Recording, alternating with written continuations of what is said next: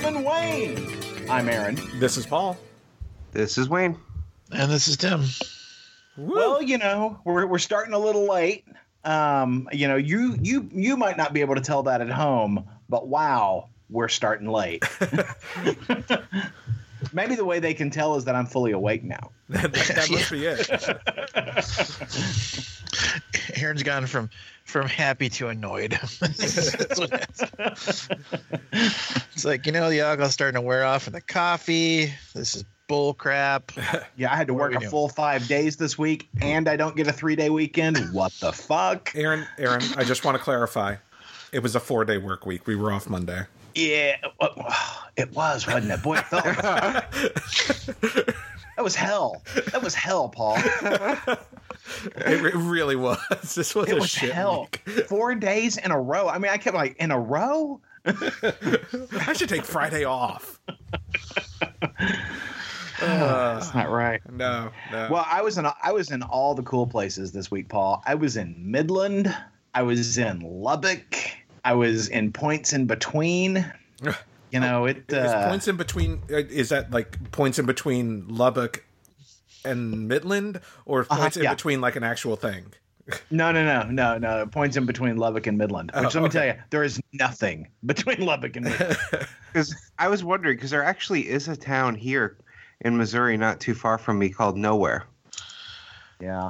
I got to be honest. For those of you that don't know at home, Aaron's part of the Ringling Barnum and Bailey Circus, and he's going to be out of a job. They're ramping up. You know, got to hit all the towns one last time. One last time.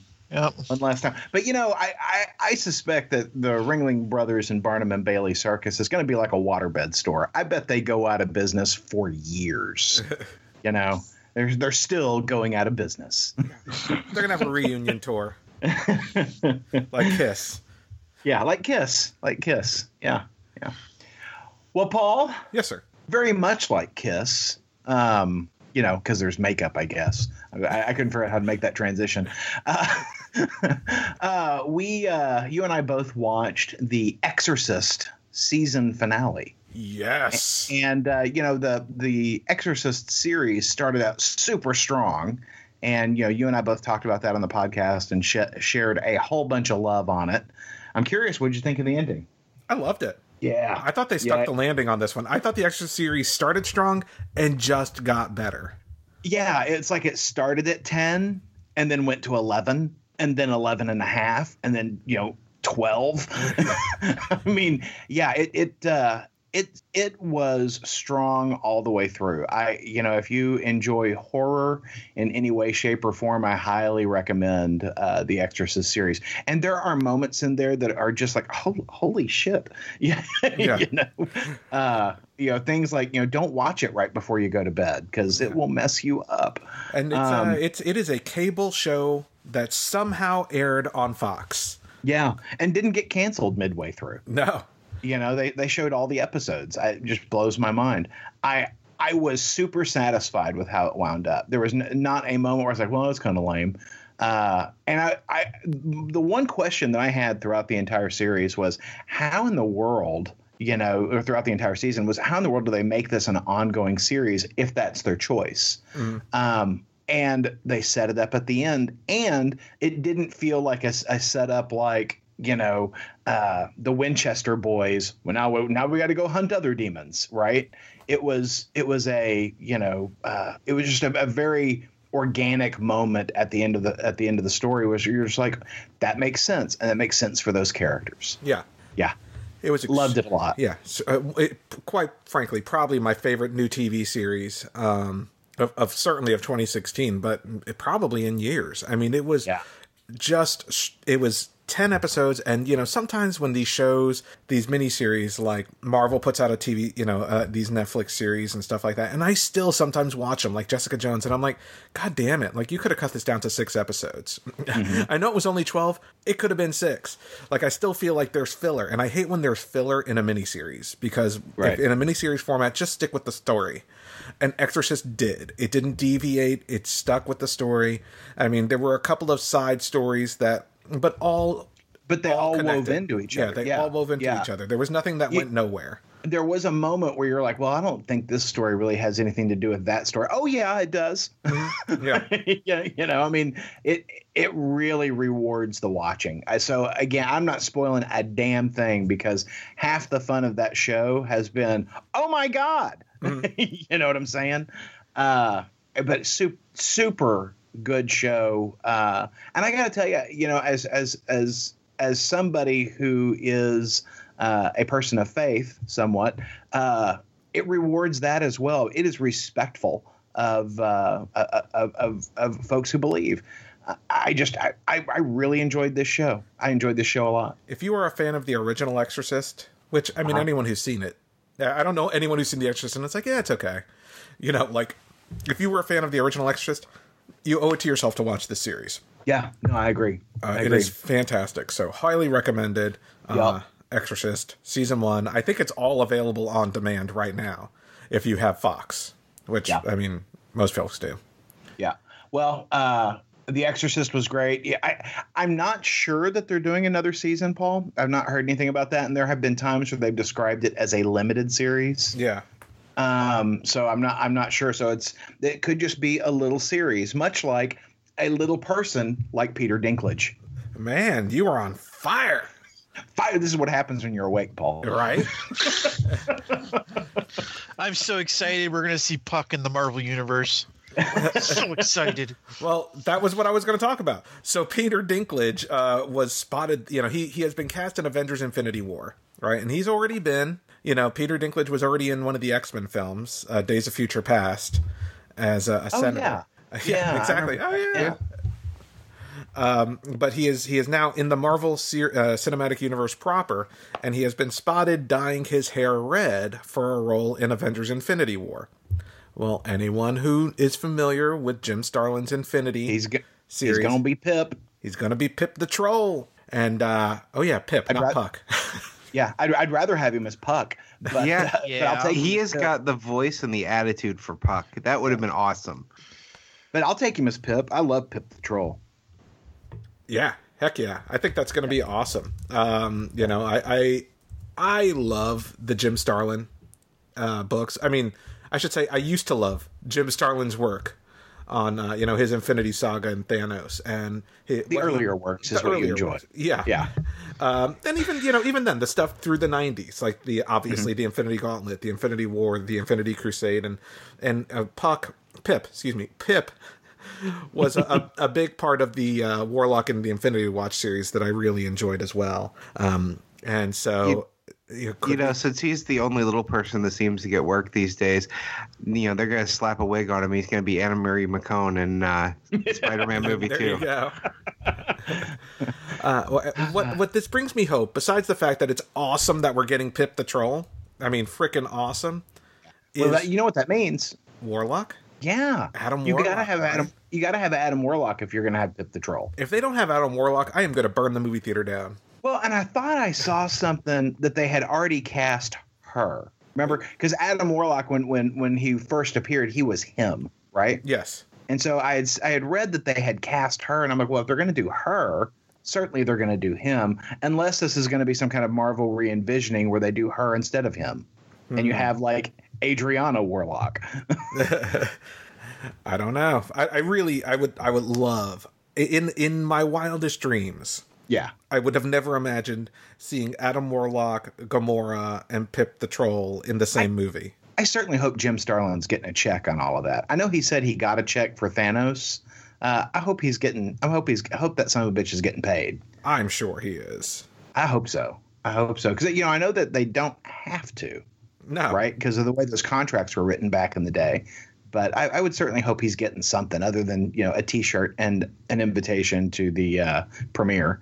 Yeah, a T-shirt. Here's your Funko Pop. Here's your Thanos T-shirt drawn by someone else.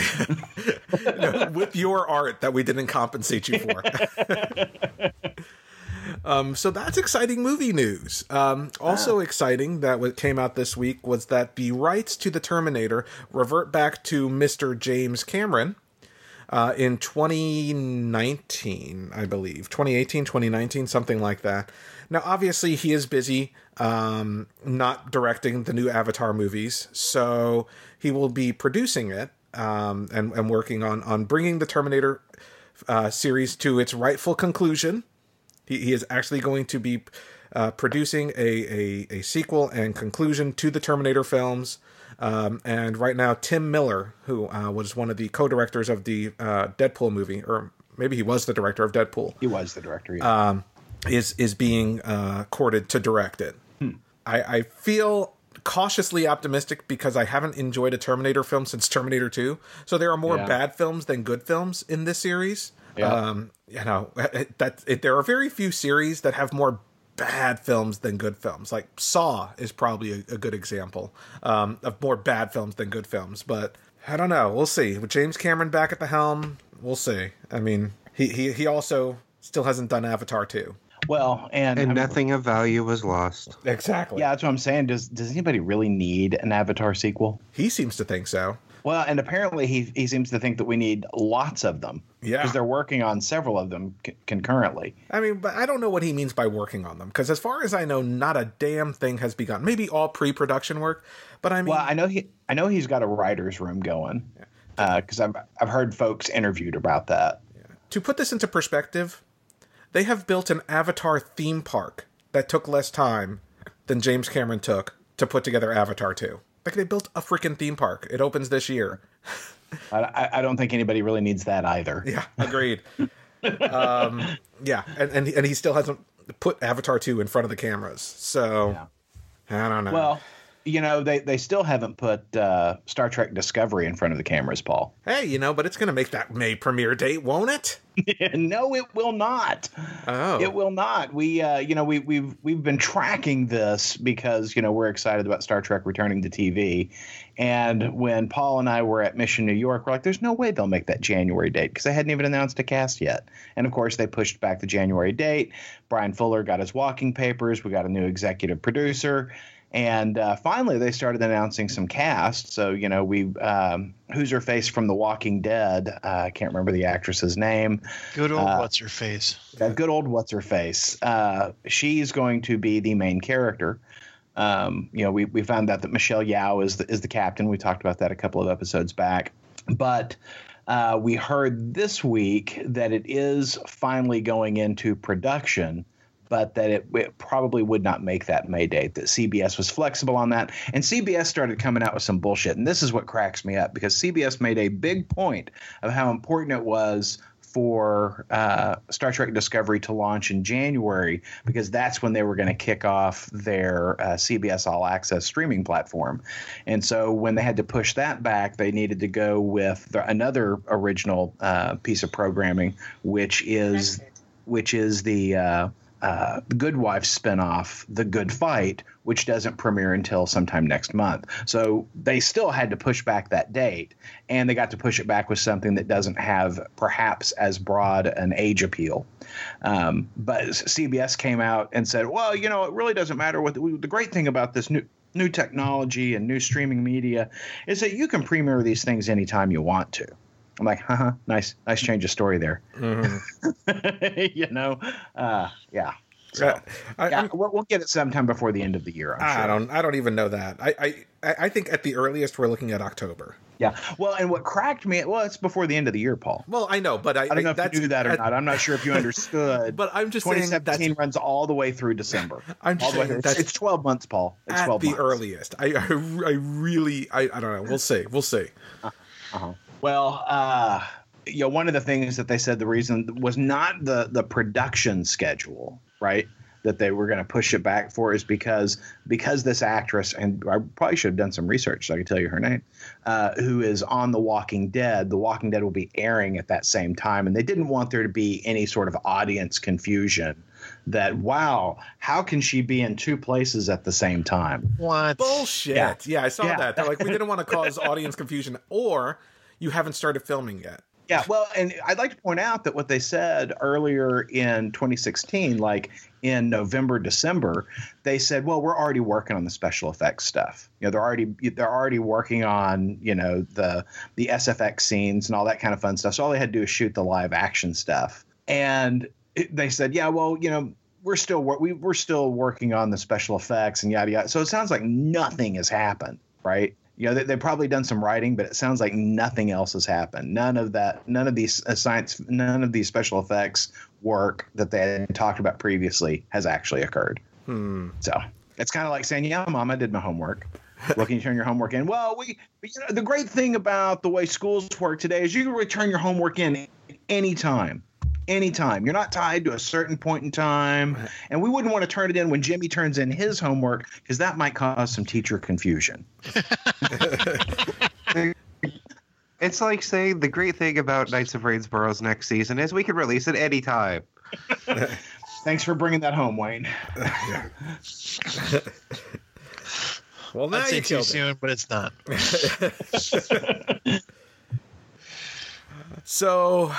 So what, Paul? Well, I mean, we're talking about Star Trek. So I'd like to hear Aaron's thoughts on Star Trek Boldly Go #4. Actually, Wayne, were you reading this book too? Yep. So this was the conclusion of the Borg storyline.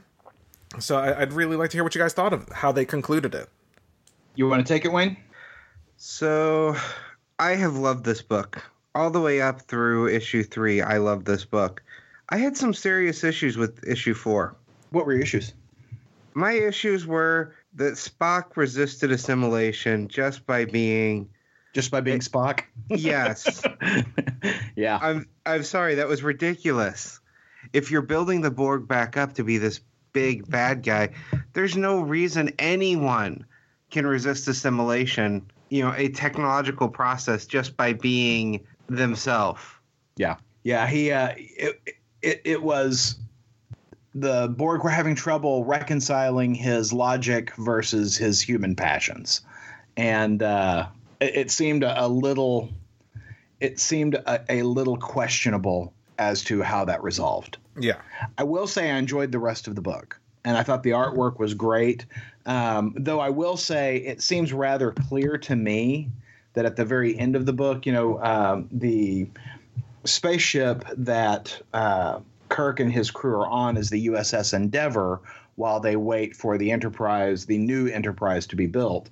And so, you know, he is the temporary captain of this starship, and his first officer has been this Romulan who was raised in the Federation, and she became a Federation officer, a member of Starfleet.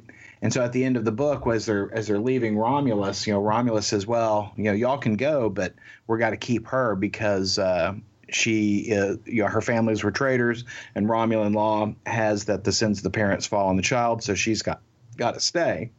And so there's some hemming and hawing from Kirk, and she's like, no, this is my duty. I'll do it. I knew that this was going to happen, and yada, yada. But it seems very clear to me that she's a spy, that she was a mole, and she's been reporting for the Romulans, because that just – number one, we've seen that in Star Trek before, and I'm just like, this is going to happen again, and we're going to find out that, you know, she's some lieutenant commander or whatever in the Tal Shiar. Yeah, I mean, it's ridiculous that Starfleet would. Well, I mean, in this case, it's just Kirk, and that doesn't surprise me so much. But yeah, that they would give up somebody who has that level of knowledge and security clearance.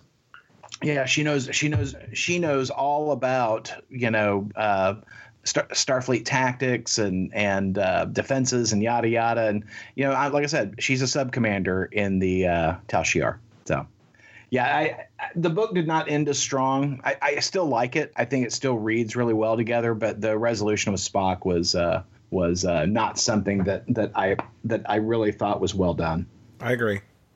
Yeah. I mean, I also thought, quite frankly, I thought it was a little too easy to take out the Borg as well. Well, and they set it up for more Borg, but yeah, it should have been more skinnier teeth. And, you know, the fact that that the Endeavour did not get more beat up. Now, of course, they were only chasing a sphere. They didn't make it a full cube. True. Because, you know, remember the cube, you know, nearly took out the Enterprise D in that first episode, right? You know, a single cube almost took them out. And only Q was able to save them. Now, this was a sphere, and they're not nearly as powerful as a cube, but still, there is precedent for the spheres being destroyed. But right, yeah, no, I hear you. So anyway, that happened. I also read Star Trek Waypoint, and I think I'm the only one who did. Yes, sir. This is Star Trek Waypoint number 3. This is the anthology series that comes out from IDW telling Star Trek stories from across the continuum. And this one featured a story set with the Voyager crew and one set with the Deep Space Nine crew. And I got to tell you, both of these stories had a tremendous amount of heart. The Voyager story was told from the perspective of Naomi Wildman. Naomi Wildman was the little girl who was born on the ship during the show, and it is her making a comic book about the crew and creating an adventure, and it's all just sort of a child's story, and it was great. I mean, I got a big kick out of it. It was her drawing the Voyager crew from her perspective and characterizing them from her perspective, and it was fantastic. Thoroughly enjoyed it. The Deep Space Nine story focused on Major Kira, and it was just telling a Bajoran folktale and what it means to her. And again, lots of heart in both of these stories. And, neither one of them are big dramatic stories, but both of them just, explore a little bit about the characters. And I thought they were both just charming and very entertaining. Loved it a lot. So, Paul. Yes, sir. Tim, Wayne, did you see that they have come out with a Bluetooth Star Trek The Next Generation Bluetooth comm badge? I heard about it, but I haven't seen it. Well, it is available for sale right now. You can get it at ThinkGeek for $79.99, and you can answer all your calls with the word "go." Really? Yeah, it's kind of sweet. And it's cool looking. If you go that way. I have the original series Bluetooth communicator, which is wild and awesome, and I use it all the time. For instance, I think you can hear it. See, right there. Yeah, I can hear it. But I absolutely love my original series communicator. But I think one of my things about this is that this communicator charges, the next generation Bluetooth communicator charges with a mini USB, and you never saw that in the show. You never saw Commander Riker have to go, hold on, I got to charge my comm badge. My original series Bluetooth communicator charges on one of those magnetic bases, right? And so I don't have to plug anything into it. I just set it on the base and it charges. Nice. So Aaron, how does this one work? Because it's just a tap. Does that just answer the phone and hang it up? Correct. You can also use it to activate, like if you're using an iPhone, Siri. So you could say, Siri, call, Paul, and, it would call Paul, right? So you don't have any buttons to push. So if you need to punch a button, you're going to have to pull out your phone and punch a button, if you have to dial in a code or something. But you can use it to activate the voice commands on your phone. So it's kind of cool. Are you picking it up? No. This is one of those things I honestly don't see me ever using it. So no, but I love the hell out of my original series communicator. I like it that it flips open, which is the same reason that Tim's still got a flip phone. Yeah, he likes that it flips open. Mine is an original series. Yeah.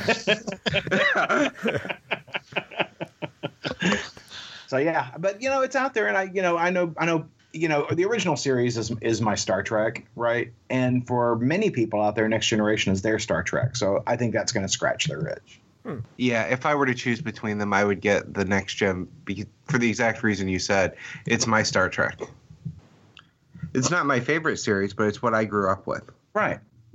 Well, there's something about, pulling the communicator out of your pocket and flipping it open, and that chirp that it makes. I love that. Yeah, that's pretty sweet. Oh, yeah. I remember back when I had a flip phone. That was what I thought of every time I flipped it open. Uh-huh. Your Star Trek. That's what Tim That's what Tim thinks about every time he flips his open. He's going to break out the knife. Any second, man. No, I earned this. I'm good. Sometimes, Paul, you just got to own the reason they're making fun of you. Take note. It's true. No, I can't. I refuse. All right, so I am woefully behind on Justice League versus Suicide Squad. I am like 3 issues back. It's hard when they're weekly books, Paul. Yeah, I get it. That's why I kind of dropped off of Injustice a while back. Well, I'm still trying to finish that series. I've got all those books, but I haven't finished it yet. Well, Injustice I switched to trades for because it was too overwhelming.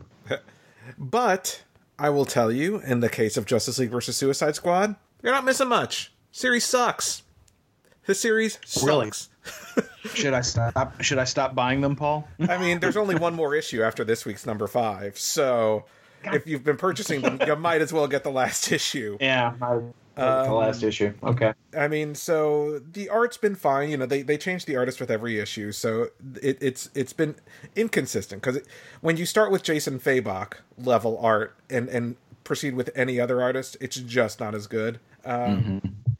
So I don't know how much you want me to spoil of this, Aaron. It's up to you, Paul. I it's not a series that's near and dear to my heart, so it's not like you're going, damn it, Paul. You know. Yeah. Well, so it has been revealed that the main villain of the piece is not, in fact, Max Lord, but Eclipso. And so, you know, the Justice League has been possessed by Eclipso, and Batman has to team up with the Suicide Squad to take them down. Eclipso is literally one of my least favorite villains. Yeah. I kind of hate Eclipso. Yeah, so it's a story we've seen before, right? That Batman has to team up with someone to take on an evil Justice League. It started strong enough in that first issue, but it's just gotten weaker. And once Eclipso came in, I was like, oh, God, I'm just not interested anymore. Because every time I see Eclipso, all you're going to get is the superhero's gone evil storyline. That's right. The only move they have once Eclipso comes into a story. Right. And that's what we got here. And so Batman is teamed up with the members of the new JLA and members of the Suicide Squad to take down the Justice League. There's only one more issue, but yeah, this has been weak. And in addition to that, I don't exactly see how it is furthering the Rebirth storyline, which they said it would. They said this was the next step in the whole Rebirth saga. So I'm very curious to hear or see, I guess, if that comes into play in the 6th issue, because it hasn't so far. Okay. Yeah, so sadly, not that great. That's too bad. Yeah, I'm bummed about it because I was really looking forward to the series. DC's been firing on most cylinders lately, but I think this was a bit of a misfire. Look at that analogy. That worked well. But, there was another crossover book out from DC. I think it was last week. And it not only crossed superhero teams, it crossed universes, Aaron. Universes. And this is also a callback to Tim. Sometimes you have to own what they're making fun of you for. So it's Justice League versus the Avengers? I wish. Especially since the writer of this book is Tom Taylor of Injustice fame. Yeah, it's Batman and Ninja Turtles. We already have that. Oh. And that is a good book as well. And so, hold on the old as well nonsense. No, I'm just kidding. Justice League versus Mighty Morphin Power, or I shouldn't say versus. Justice League / Mighty Morphin Power Rangers came out last week. Written by Tom Taylor, art by Stephen Byrne, and I am not a Mighty Morphin Power Rangers fan. That was more my brother than me. But I have to say, Wayne, I actually enjoyed issue 1 quite a bit. Yeah, I had to keep in mind this is an alternate universe, so there was a continuity issue that bothered me. But other than that, I really enjoyed it. And I liked the interplay between the characters. The fact that Batman can basically take on all of them because he's Batman. I just want you to get into the Mighty Morphin Power Rangers continuity wank. Please do it so Aaron can pass me the scotch. Okay, the issue I had with it was they have their original Zords. Yeah. Lord Zed is there. They have their swords. Oh, Zords. Megazords. Yep. But Lord Zed wasn't with the original Megazords. Right. When Lord Zed showed up, first thing he did was take out their Zords, and Zordon had to give them the Thunder Power Zords. So the fact that, Kimberly is able to call out the original Pterodactyl Zord to take on the Batmobile, that shouldn't be. It should be the Firebird. But it's an alternate reality, so I can accept the continuity issue, even though it bothers me. Because You're welcome, America. Oh my god! In the regular Power Rangers book, they've been so good with continuity that it bothers me the crossover had that minor little issue. Well, that was also, and that's also written by Tom Taylor, so not entirely listening to the laughing. Oh my god! Should I mute? I should probably mute. No, like I said, you got to own what you're being made fun of for. But you know, this is a very Zach heavy book. Just putting it out there, like. This is Zach meets the Justice. Well, Zach meets Batman is basically what happened in this book. I hate to ask this question.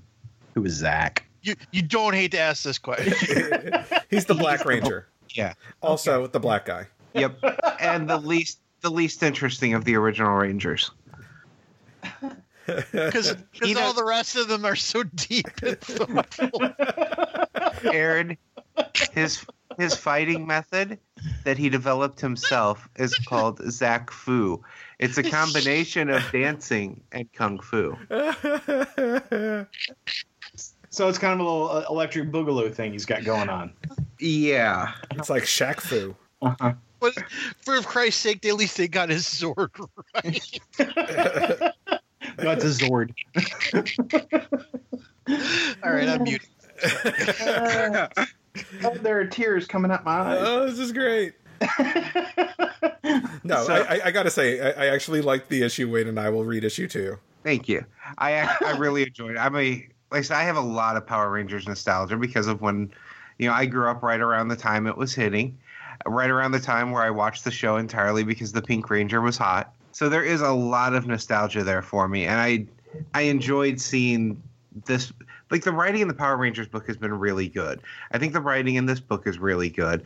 The continuity issue, yes, it bothered me, but let's face it, who else besides me is going to catch that? Everyone who's reading this book for the Power Rangers will catch that.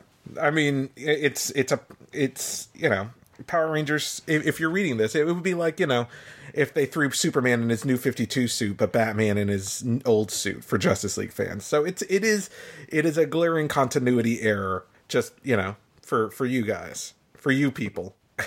Yeah, but you didn't notice it at all, I'm sure. No, I don't give a shit. Exactly. Even having it pointed out to me, I still have no fucks. None to give, Paul? None you to got give. none in your bag there? No, I just looked. None. Yeah. Well, you need to go to Costco. You need some more fucks, Paul. I need a case. The big economy size. They did something in the book that I always love, and that's Flash showing up and just taking the weapons out of everyone's hands. Yeah, it's a fun. I mean, Tom Taylor is a good writer, and the art by Stephen Byrne is also really solid. So if you are a fan of Mighty Morphin Power Rangers or familiar with them, because you're not going to really get much of an introduction to who they are in this book. This kind of assumes you know who both parties are. Oh dear. Yeah, there's no intros. Tom, we got a book we need you to write. All right, hit me. Well, it's the Justice League. Oh, that's fantastic. And we're adding a group. Okay, let's hear it. Oh, God. I'm going to need to have a lot of alcohol for this. All right. Yeah. No, he is the writer of the regular series, so I'm sure he was probably excited about the chance to do a crossover. Oh, is he? Okay. It's all that cocaine.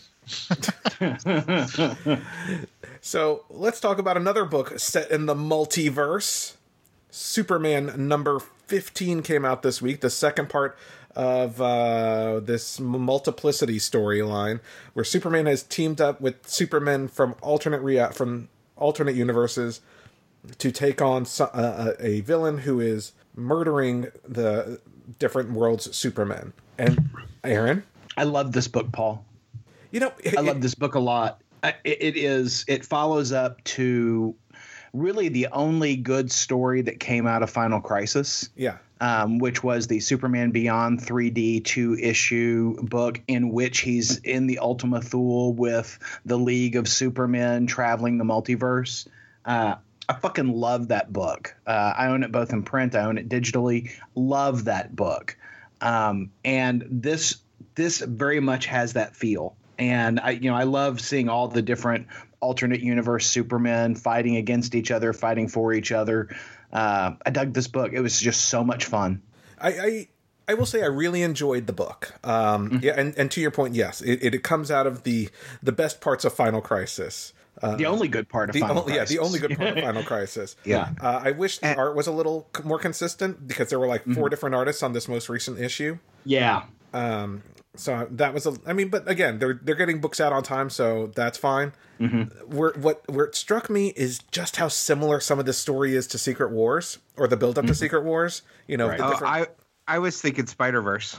Yeah, or Spider-Verse, which, you know, it's like, I've seen the story twice before where someone's going to different universes and either destroying the universe because they destroy that planet's Earth, or destroying, you know, that planet's Spider-Man type thing. Very similar. But, I mean, not as epic and not as, you know, long form, but similar stories. Yeah. I enjoy this alternate Justice League that's made up of people from all the different universes. The Aqua Woman is really cool looking from appearance standpoint.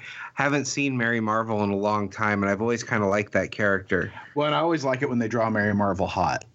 Yeah. You know? Well, yeah, she has to be drawn hot. Right. Yeah, because she's designed as such an innocent character, but, you know, she's kind of hot here. So, yeah. No, I like the alternate Justice League as well. I got a real kick out of the Demon Superman. You know, I don't think that I've seen Etrigan Superman before, and right. And, I thought that was cool. I thought that was certainly very interesting.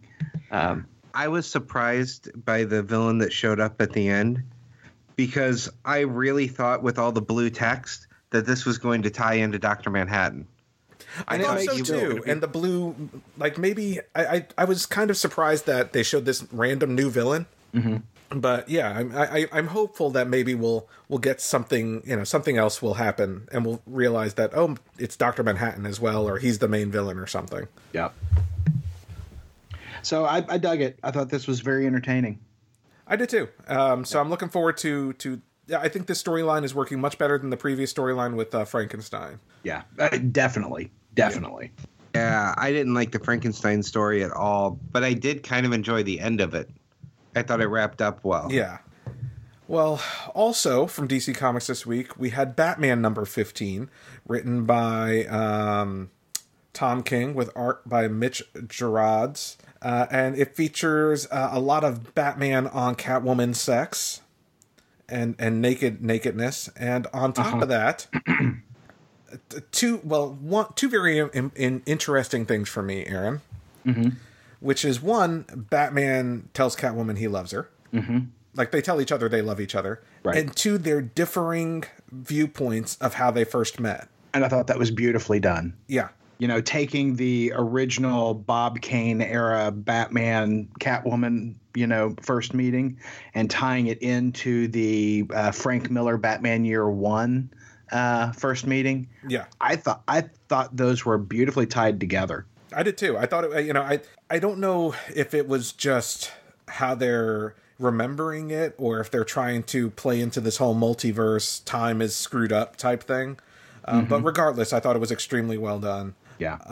One thing I will say is, it seems like we have instantly forgotten that a couple months ago James Gordon was Batman. Right. Yeah. I mean, there's no reference to that at all. There's no reference to it. He's not in shape. He's just, you know, he smokes. I mean, he's back to being James Gordon pre-Batman. It's like, dude, he was just like in shape, shaved head, Batman suit a couple months back. And Tom King, I mean, he is. I don't remember if he's a protege of Scott Snyder or someone Scott Snyder knew, but I'm just surprised that there is no reference to it whatsoever. Yeah. And the way the storyline wraps up, I thought was beautifully told. I liked just about everything in this book, Paul. I thought that it was a really kind of a lovely book, and really an interesting way to bring that Batman Year One story into this Batman's history, particularly furthering the development of that character Holly, you know, which was the young woman that you know, the younger Selina was defending, you know, and I thought that was super interesting. But the one thing that drives me crazy about this is that she calls him Bat. Yeah, and he calls her Cat. Like, where did that shit come from? I don't like it. Yeah, I don't like it either. I don't like it one little bit. I hate it. I hate it. I hate it. I hate it. Every time she does it. And it doesn't, him calling her cat doesn't bother me near as much as her calling him bat. And it just bugs the tar out of me. But I do like how sentimental the book is. Mm-hmm. I like how vulnerable Batman is with her. And I really like the button they put on the end of the book. I do too. You know, I do wish that maybe they had gone back to his place for the sex instead of just having it on a rooftop. Well, but doesn't that seem very All-Star Batman, though? It does. It does. And that's because that was All-Star Batman. Too, that was All-Star Batman, right? The sex on the rooftop? Yeah. I think so. Yeah, because that was when he was doing his goddamn Batman thing. Yeah, I believe so. And so I think the reason why they did it was to kind of tie these disparate elements together that have kind of happened in, other realities and showing that all these things come together, just like Batman and Catwoman. But I did really enjoy how vulnerable he was throughout the book and how desperate he was to save her. I mean, it was really well told. Really well told. And, there is a manner in which the story is told visually, which really brings me back to the Year One book where it's just, static 9 panels on the page, and I thought that was a nice touch.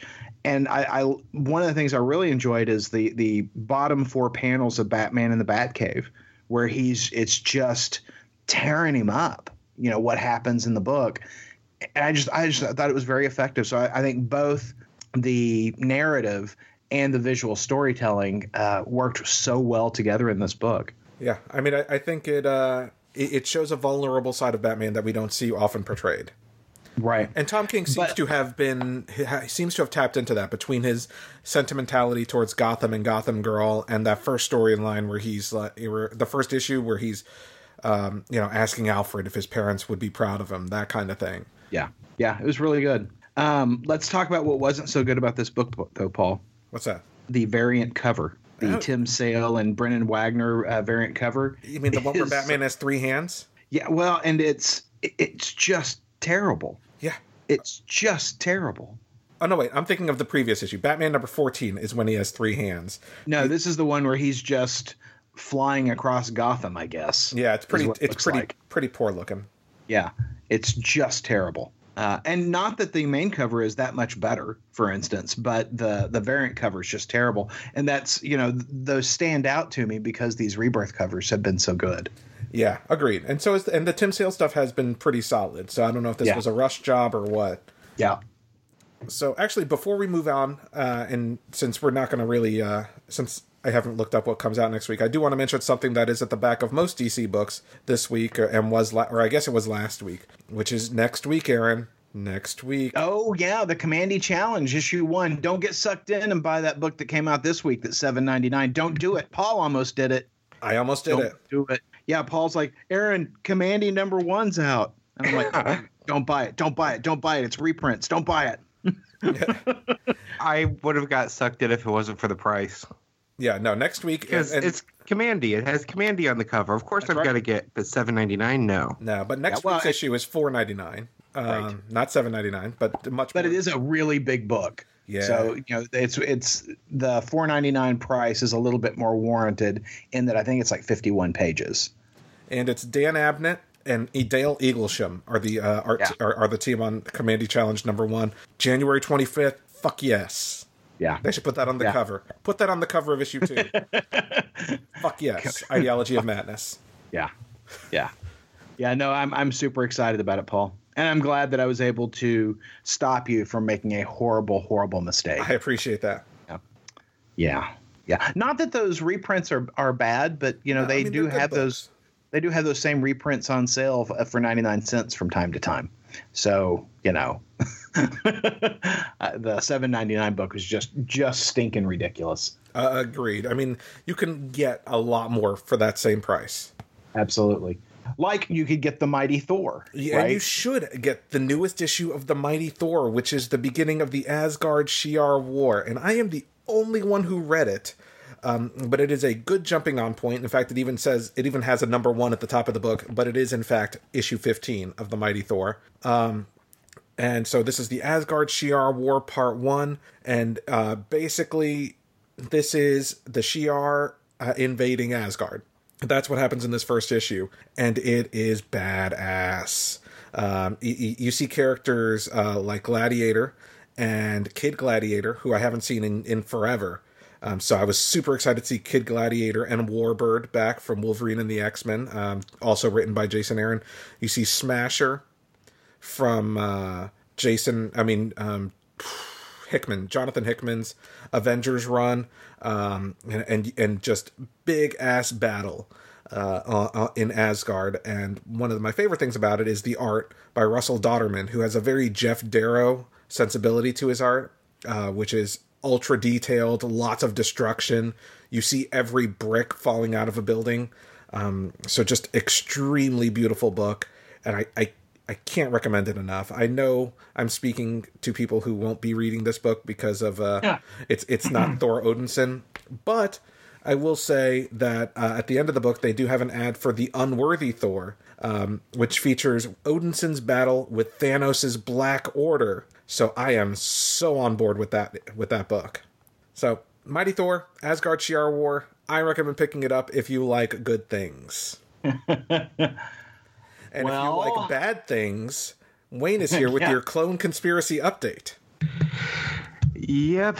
So I've been reading the regular tie-ins as well as the main Clone Conspiracy book. Mostly at this point because Ben Reilly is kind of sort of back. I found that I'm enjoying the actual Spider-Man books. Not the crossover itself, but the Spider-Man tie-ins with the crossover a lot more than the actual crossover event. So the way they've been doing it is there's always a big reveal in one of the, in the main books, in the crossover book. And then the Spider-Man book will tell the story of how that came to be. So the first one they did was the big, reveal that Spider-Gwen had replaced Gwen. And so that book told the story of how Kane where he had been, how he's back, and how they did that replacement. Then they did the reveal of Ben Reilly. So the second, tie-in book was the story of how Ben Reilly had gotten to that point. And basically, his mind was broken. Miles Warren cloned him from the dust, brought him back, and killed him over and over and over again to test basically Spider-Man's abilities and just be the typical villain. So his mind kind of broke because he remembers every single death, like 30 of them, before he broke out and took over. So all that leads up to this last issue of Clone Conspiracy that came out, where they're trying to get you to believe that Peter is going to be on board with Ben on cloning Uncle Ben. And I have to say, the book wasn't good, but there was one moment that I just utterly cheered for, and it made the entire book. Everything falls apart for Ben because he suggests cloning a full-size body for Anna Marie Marcone. She loses it on him, and so does Doc Ock. And everything, the entire plan completely falls apart on him. Just because he suggested that she is imperfect and that he could cure her of her shortness. Oh, dear. I absolutely love that moment, that reaction to it, the fact that that's what cost him his entire plan and that everything is falling apart because he was egotistical enough to suggest a cloned body for Anna Marie. Because Anna Marie is still one of my favorite supporting Spider-Man characters. Oh, yeah. And she's dealing with the fact that she feels utterly betrayed by Doc Ock. She still finds his brain very attractive, but wants nothing to do with him. And so she's got this kind of inner struggle of, I know who he is. I want nothing to do with him, but damn, he's smart. And the character is just so well done. And just the idea of, she just completely loses it on Ben at the very idea of giving her a full-size body. That alone made me enjoy the book, even though I said the crossover hasn't been good. The tie-in pieces have been interesting, and I have no idea how they're going to end up with a Ben Reilly book out of this when it's over, because he is the villain at this point, and his mind is broken. So I don't recommend it to anybody, but I'm still going to keep reading it because I'm a glutton for clones. Well, while I was not interested in said book, it did get me thinking back to the good old Doc Ock Spider-Man days. Yeah, and there's a lot of tie-in to that, as you know, Doc remembers all of that, and you have Anna Marie there, and you have Kane, and they have it really harkens back to some good stories. It's just not one itself. I was gonna say, remember these Spider-Man books that were good? Yeah, we do too, but we can't write those anymore. Yeah, I mean, the current issue is Spider-Man and Gwen having a conversation. And that is the entire issue, is talk between the two. And it is really good interactions. You know, it's sad that those fleshing out those moments that happen between the panels and the story are better than the actual story. Well, we come up on the last book on the podcast today, and it's all me. So I've been hanging out, laughing about Power Rangers and how big a nerd Wayne is, and I bought a Dungeons and Dragons comic book. So yeah, the one I got was called Dungeons and Dragons Frost Giants Fury by IDW, and it was written by Jim Zub. Apparently the adventuring party in question has been in a couple of other series, most notably Shadows of the Vampire, which I certainly didn't get because, as most D&D players know, Ravenloft is terrible, and I probably don't want to read about Ravenloft. That said, I enjoyed this book. Now, it was not I think Aaron can back me up on this. It wasn't a John Rogers D&D book. Oh. Because John Rogers wrote the best Dungeons & Dragons comic book series from IDW. God, we got to be going on 4 years ago now, Aaron. It's a while. But it mixed the laughters that you would get at a D&D table with nonstop action. It was really good. And this book, it's well drawn and it's well written. It just doesn't have that. It doesn't have that humor. It doesn't have that thing that brought me into the last big series that I read. But it does have a whole bunch of lead up to the what it says on the cover of Frost Giants. And I can tell you that that's a really big hook because the books, some of the books I loved in Thor were him dealing with giants, and some of the things in D&D that I loved were dealing with giants, dealing with things that were 3 times as big as you and coming out on top. So I am sort of interested in this book. I think what I'm going to do is I'm going to pick up number 2, but I would say that. Although it's a good book, it is not a great book. Well, so you're staying in? I'm staying in, yeah. Good deal. Yeah. Well, Paul's not going to talk to us about what's coming out next week, apparently, but I will tell you that you ought to go over to battleshock.net to take a listen to the latest podcast there. That podcast will have some familiar voices if you're a fan of this podcast and other things that we've done. Our good friend Andrew of Knights of Rainsborough fame does some voicing on some audio fiction over there. So check it out, battleshock.net. And guys, I want you to go out and have a fantastic week. Podcast theme music graciously provided by Mark Andrew Pope. For more information, visit markandrewpope.com. Funny Books with Aaron and Polly is a production of ideologyofmadness.com. No Spider-Man clones were harmed in the production of this podcast.